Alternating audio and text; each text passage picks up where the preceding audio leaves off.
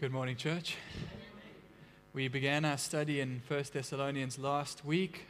We looked at verses 1 to 3, and this week we're going to continue looking primarily at verses 2 through 5. So let's turn to 1 Thessalonians, and I'm going to read from verses 1 to 5.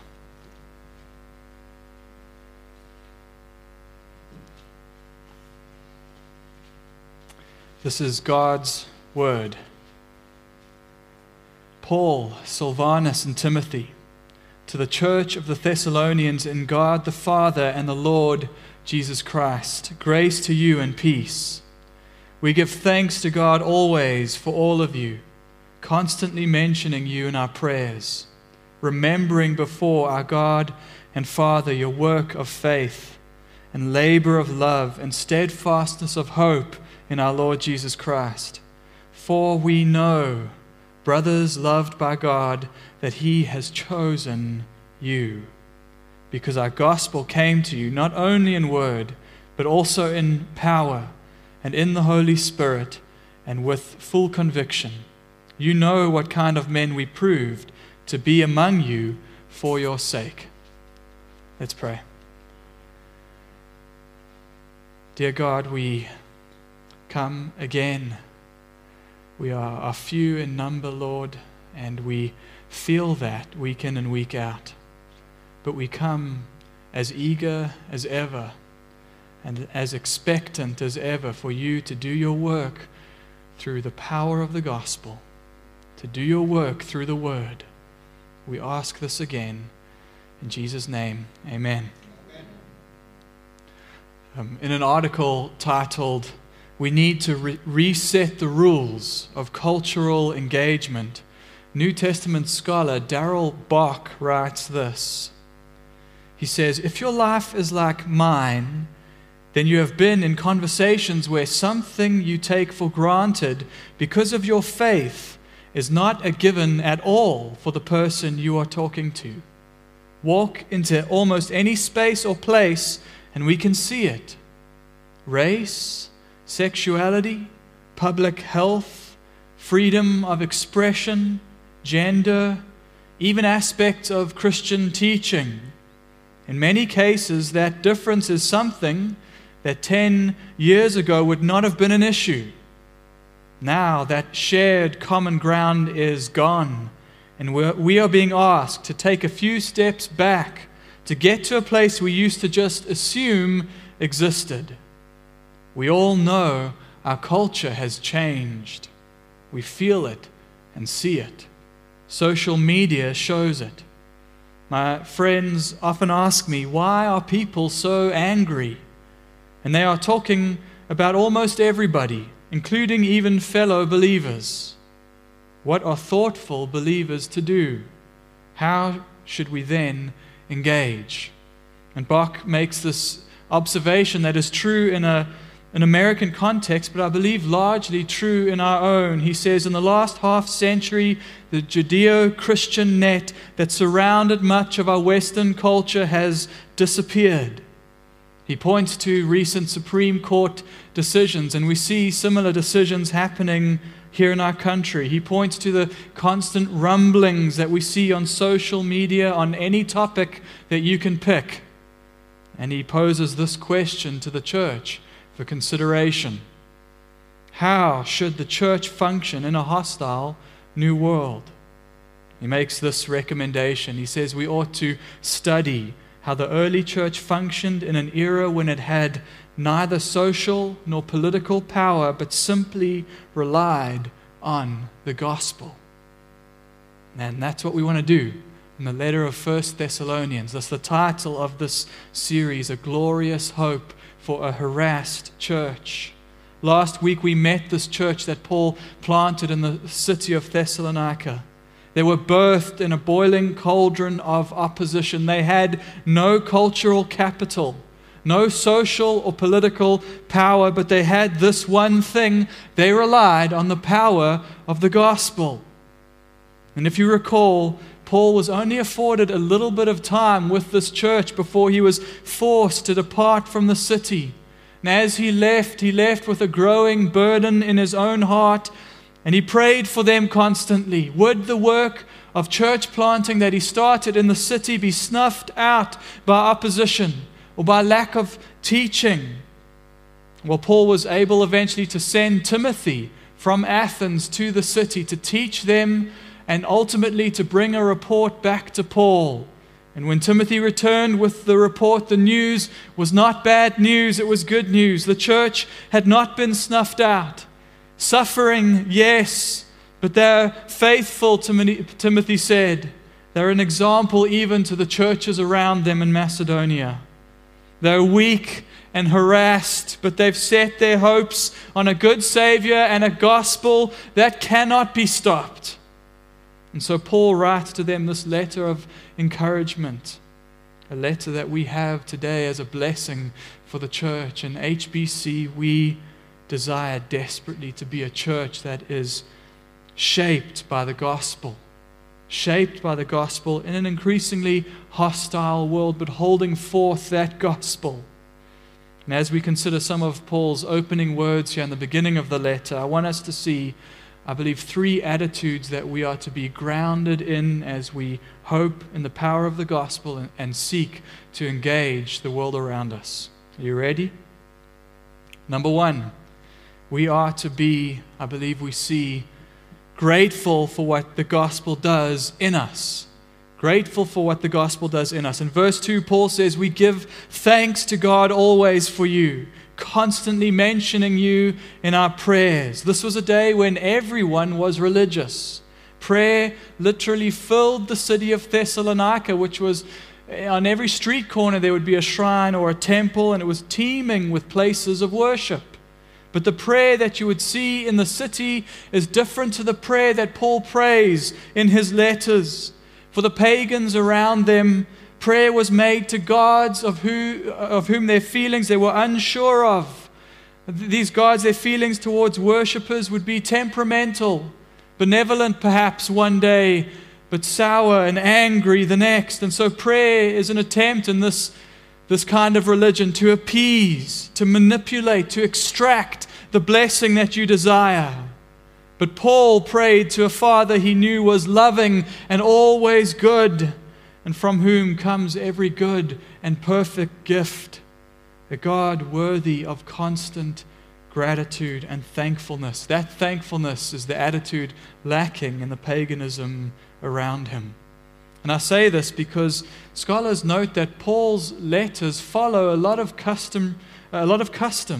It was customary to share a wish or a prayer in the opening of your letter to someone you were writing to. We have this from the 3rd century BC. Tobias to Apollonius, greeting. If you are well and if all our affairs. You notice the if. If you are well and if all our affairs and everything else is proceeding according to your will, then many thanks to the gods. What you'll notice in this prayer is the lack of unshakable hope that Paul has in the character and in the intention of his God for the church. And we would miss the great impact of Paul's opening words if we chalked off his prayer just to mere custom. Paul's prayers weren't just a literary device. They set the tone of his letters. And Paul here expresses his unshakable hope for the flourishing of the church placed in the hands of a good and sovereign God, a faithful God. This is nowhere more evident in all of Paul's letters than in his correspondence right here in the letter to the Thessalonians. This whole first chapter is a prayer of gratitude for them. In fact, you could argue that that prayer continues right on into the 3rd chapter. In his dictionary of Paul and his letters, Peter O'Brien notes this. He says, Paul mentions the subject of thanksgiving in his letters more often, line for line, than any other Hellenistic author, pagan or Christian. Are you thankful today? Are you grateful for the gospel? Paul tells us in verse 3 that one of the things he's grateful for is the fruit of the gospel that is at work in the life of this church.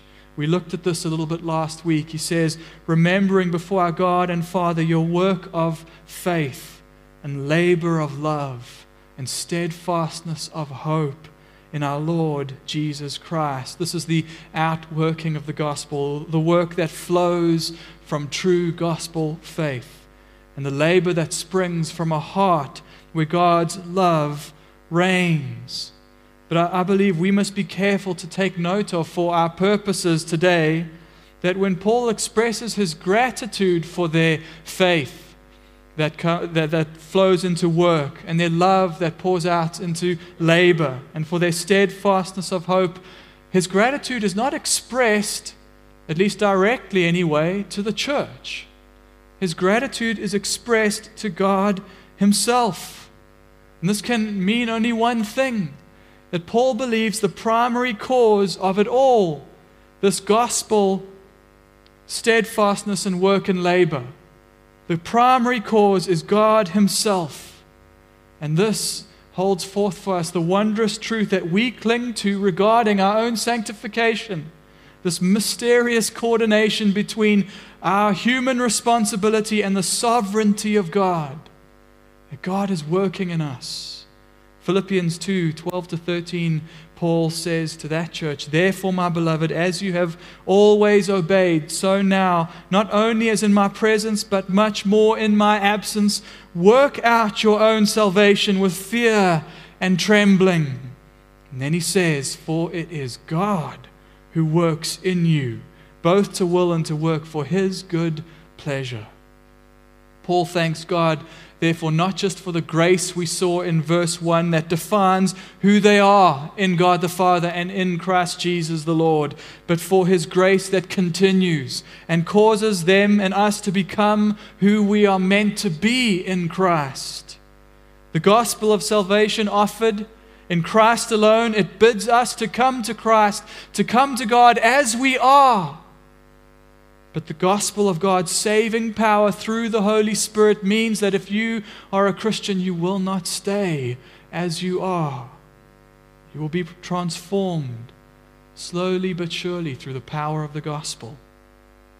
As we meet this church for which Paul is so grateful, I hope that you do not think to yourself that you cannot relate to them, that the godliness we see in this church is beyond your reach or beyond any hope that you have for yourself.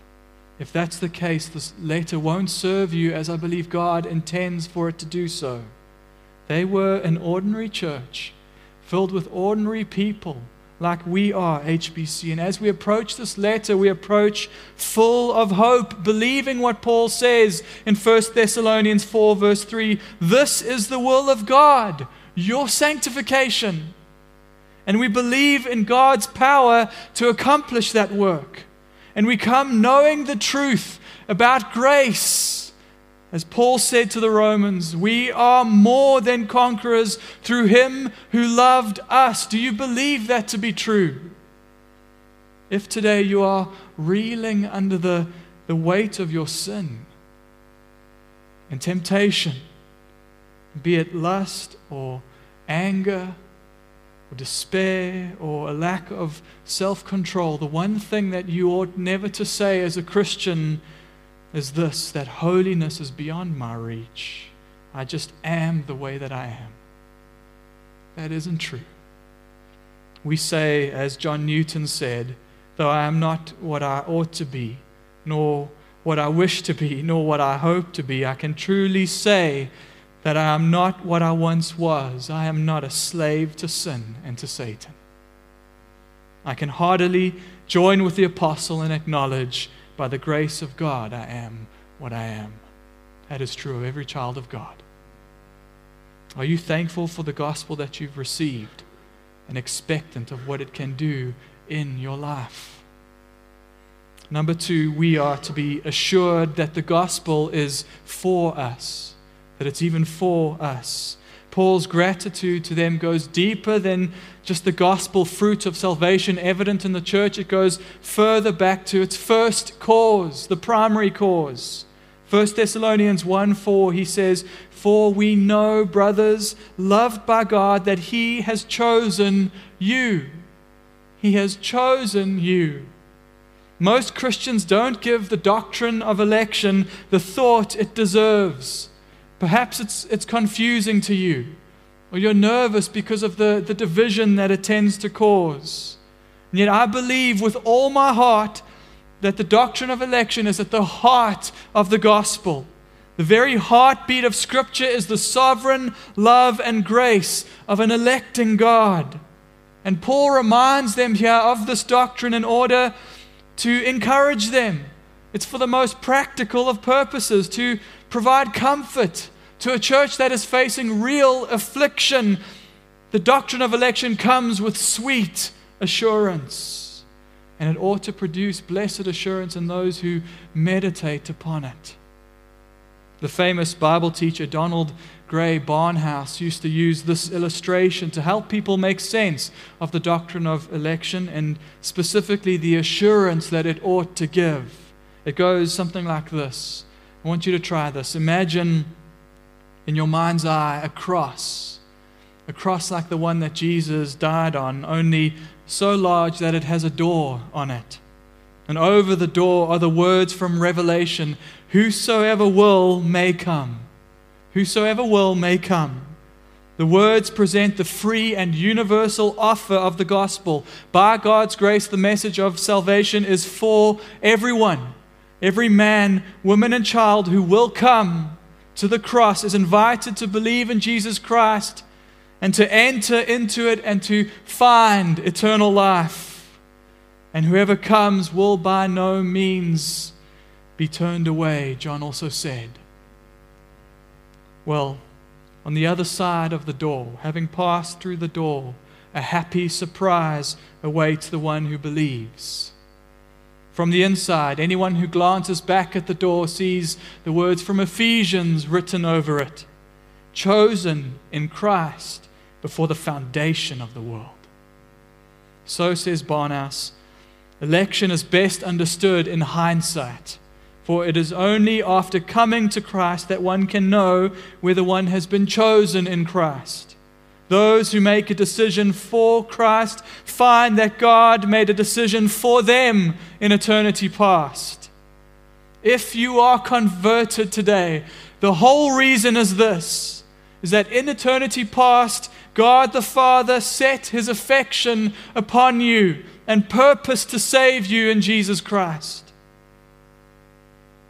But why? Why would God choose me? Many people struggle to believe that God could possibly love them because they look around at their life and they see their struggle with sin. They feel the weight of their failure.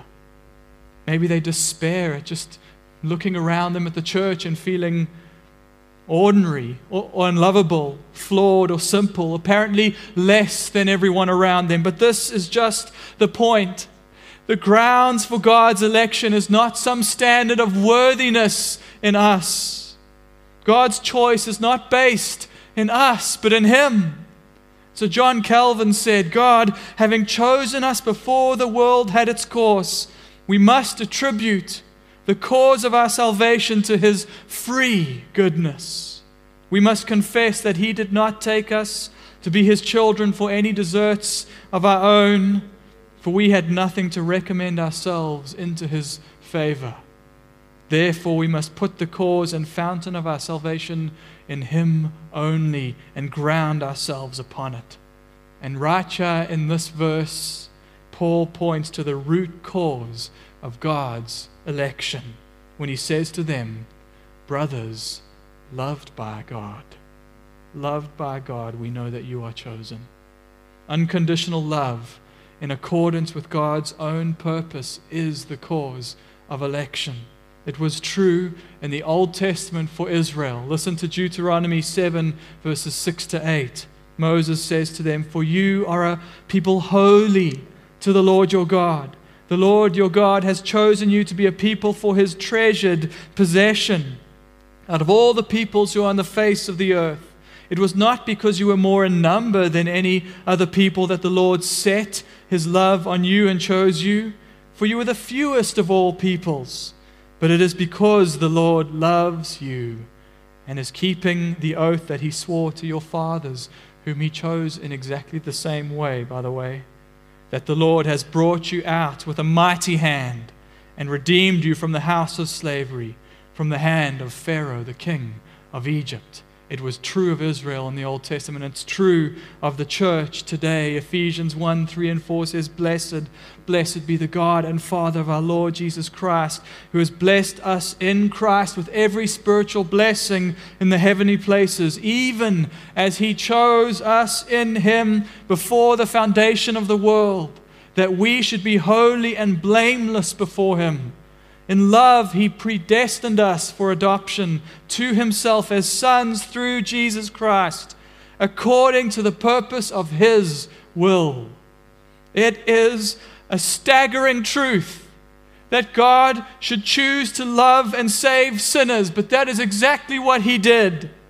And so his love for you and his love for me cannot be the source of pride in ourselves, because his love is free and it is spontaneous. It's not dependent on your loveliness or your worthiness. And if you look at your life and if you look at it honestly, you must conclude, I am so unworthy of that love. I am sinful and unholy, and falling all the time infinitely short of his glory. But in Christ, God loves us nevertheless. Listen to me. If you have put your faith in Christ alone for your salvation, then God today does not merely tolerate you. He knows you completely, and he loves you completely. And the doctrine of election protects us from the impulse to look within ourselves to find a reason for that love, a reason for salvation. That can only lead to pride or to crippling fear and despair in your life. The reason does not exist there inside of us. The doctrine of election turns our attention outside of us and behind us to eternity past, to a God who loves perfectly with a love that does not fluctuate or change. And we know, therefore, that the gospel will work in us, because we know that the reason it does is outside of us, in the unfailing love of God who is always for us. Are you assured of this?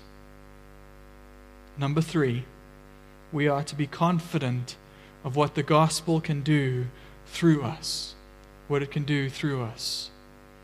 Paul has made a bold statement in verse 4 by saying that the reason for his gratitude is that they know that the Thessalonians are chosen. He knows the Thessalonians are elect. And it shows that the doctrine of election ought not to induce unnecessary doubt in us. People often ask, how can I know that I'm one of the elect? If God does the choosing, how do I know that I'm chosen? Paul's statement makes it clear that we can know, that we can be assured of our salvation. And in fact, the doctrine of election is for the assurance that I know that the God who has chosen me will not let me go. But how does Paul know? How does Paul know that this is true of the people in Thessalonica? There is evidence, we've seen, of the outworking of the gospel in the life of the church. And in verses 6 to 9, there's going to be more specific talk from Paul on this evidence. But in verse 5, I believe there's something interesting that also forms the grounds of Paul's assurance. You know, verse 5 begins with the word because. So what follows provides a reason for Paul's knowing in verse 4. And whereas verses 6 to 9 are about evidence in the church, verse 5 is about evidence in those who preached the gospel and how the gospel came to them. It's important for us as we contemplate the preaching and the mission and the evangelism of the church, because it shows us what the gospel can do through us. Paul says first here in verse 5, he says, because our gospel came to you not only in word. And I just want to pause there for a minute, because it doesn't say the gospel came to you without words. There were a lot of words. In Acts 17, Paul spoke week in and week out, reasoning and teaching in the synagogue about why the Messiah had to die and to rise. The gospel must come first in word. As Paul says to the Romans in Romans 10:14, how then will they call on him in whom they have not believed? And how are they to believe in him of whom they have never heard? And how are they to hear without someone preaching? Gospel ministry is always a ministry in word. Ligon Duncan says in his sermon on this passage, he says, sometimes you may hear Christian leaders say things like, be the gospel. You can't be the gospel. Jesus is the gospel. The work of Christ on the cross is the gospel. God is the gospel. You are not the gospel. The only way that that gospel can be conveyed is with words, because we're having to tell about what God has done. The gospel is not something we do, it's something that God did.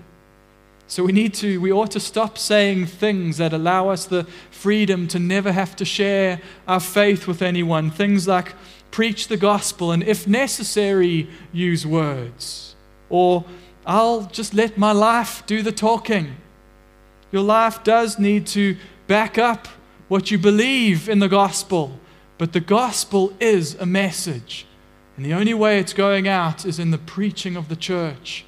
That's what we're called to do. We're called to share our faith. But verse 5 provides a confidence in our mission, in our evangelism, and in our preaching, in the truth that the success of our preaching is not in our ability. It's not in you or in me. This is Paul's point in verse 5. He says, because our gospel came to you not only in word, but also in power and in the Holy Spirit and with full conviction. So how does the gospel, which Paul says to the Corinthian church is foolishness to the Greeks and a stumbling block to the Jews, how does that have an effect in the world around us? It is not through us, but the power of the Holy Spirit as the one who calls, Paul says. It's only in that way that the message becomes, as he said, the power and the wisdom of God. The power and the wisdom of God. Paul's boasting and confidence is not in his own power to speak, but in God's power at work through weak vessels. And when God calls us to go out into all the world, that call is not a call to be brilliant. It's just a call to be brave. And so many times I've said to Sheree, my wife, on a Sunday morning, what on earth am I doing? What am I doing? Why would anyone want to hear me talk at them for 35 minutes? I've got nothing new to say. I've got nothing new to say. Do you understand the strangeness of this? The strangeness of thousands upon thousands of churches gathered together around weak and ordinary men to be spoken at for 35 minutes or 40 minutes maybe today. But this is not just talk. We know this to be true. You are not here for something new. You're not here for my word, but you're here for God's, and He promises to bless it. It's not in my power, it's in the power of the Spirit who uses my weakness. He uses even my fallibility. Everything I say is prone to error, and yet still week after week He applies the very word of God into the lives of His people. And the power so that by some miracle upon which I'm building my whole life, you hear the voice of your shepherd calling through the spoken word. This miraculous work of the Spirit is the only reason I ever stand up here at this pulpit. And it's the reason Paul knows and is confident that there are elect people in the city of Thessalonica, and it's the reason he has boldness to speak. He says, because our gospel came to you not only in word, but also in power and in the Holy Spirit and with full conviction. I thought, first reading this passage, that full conviction applies to the conviction towards repentance that the Holy Spirit brings in the lives of His hearers. But I don't think that's what Paul is saying here. The word for conviction here is the same word for assurance. That it came with full assurance. And the very next thing that Paul says in verse 5 It looks like a new sentence in your ESV, but it shouldn't be a new sentence. There's a conjunction that was dropped. It should be read like this: our gospel came to you with full conviction, just as you know what kind of men we proved to be among you for your sake. Paul, I believe, is saying here that we came with full assurance in the message that we had, and in God's power through it. And then our lives backed up what we spoke and what we preached. And what about you this morning? Have your eyes been opened to the glorious gospel, firstly, of Jesus Christ? Have you seen Jesus for who He is? And Paul would have you cling to the promise that God will work all things to this one purpose, this one end, that you and I would be made into the image of Christ. The gospel will work in our lives.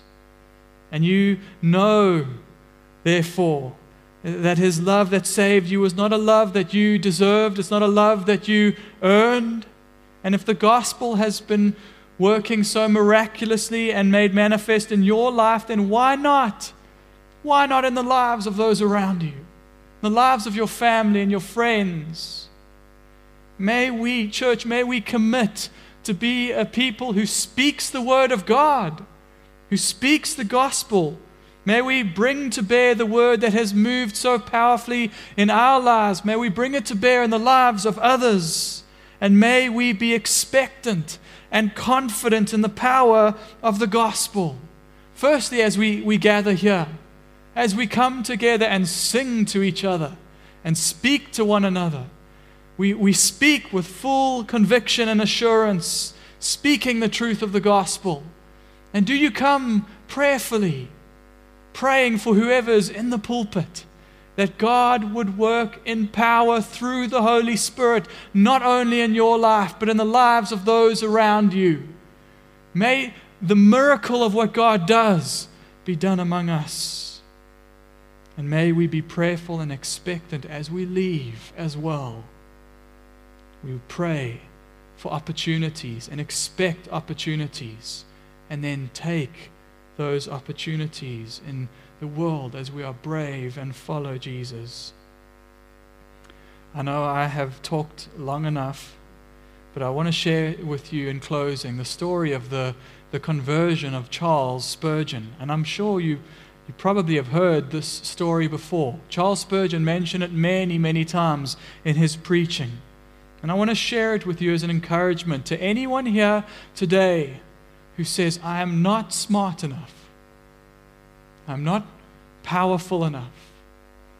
I am too weak and too feeble to share my faith and have any effect in the world around me.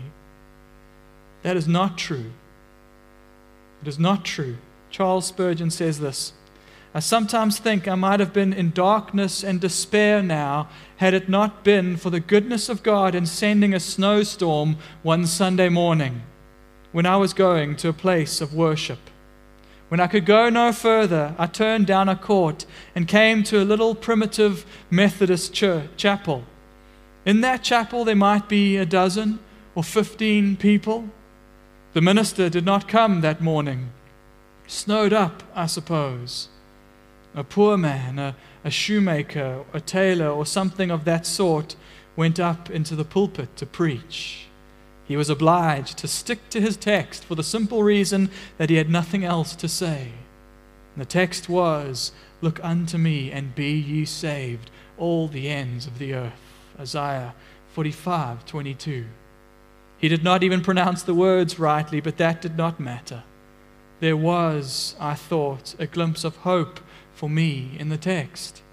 He began thus: My dear friends, this is a very simple text indeed. It says, look. Now that does not take a deal of effort.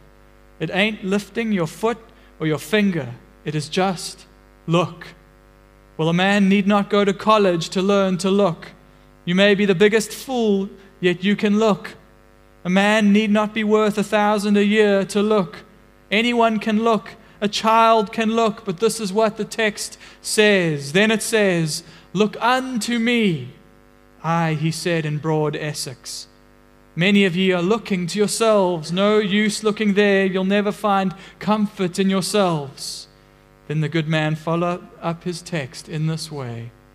Look unto me, I am sweating great drops of blood. Look unto me, I am hanging on the cross. Look, I am dead and buried. Look unto me, I rise again. Look unto me, I ascend. I am sitting at the Father's right hand. Oh, look to me. Look to me. And when he had got about that length and managed to spin out 10 minutes, he was at the length of his tether. Then he looked at me under the gallery, and I dare say with so few present, he knew me to be a stranger. He then said, Young man, you look very miserable. Well, I did. But I had not been accustomed to have remarks made on my personal appearance from the pulpit before. However, it was a good blow struck. He continued, and you will always be miserable, miserable in life and miserable in death if you do not obey my text. But if you obey now, this moment, you will be saved. Then he shouted, as only a primitive Methodist can, Young man, look to Jesus Christ. There and then the cloud was gone. The darkness had rolled away. In that moment I saw the sun. And I could have risen that moment and sung with the most enthusiastic of them of the precious blood of Jesus Christ. Let's pray.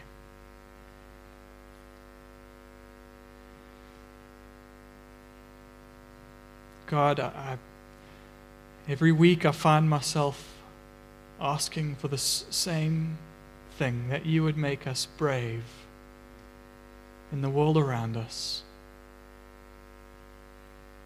We know, Lord, that there is nothing in us that would have caused you to love us and to choose us, to set your affection upon us. And we know that we stand before you because of what Christ did on our behalf, having earned nothing of your love, and yet standing on a mountain unshakable. It is what we do not deserve. We know that there are those in the world around us, in our community, in our places of work, who are lost, Lord, who need to hear the message of salvation.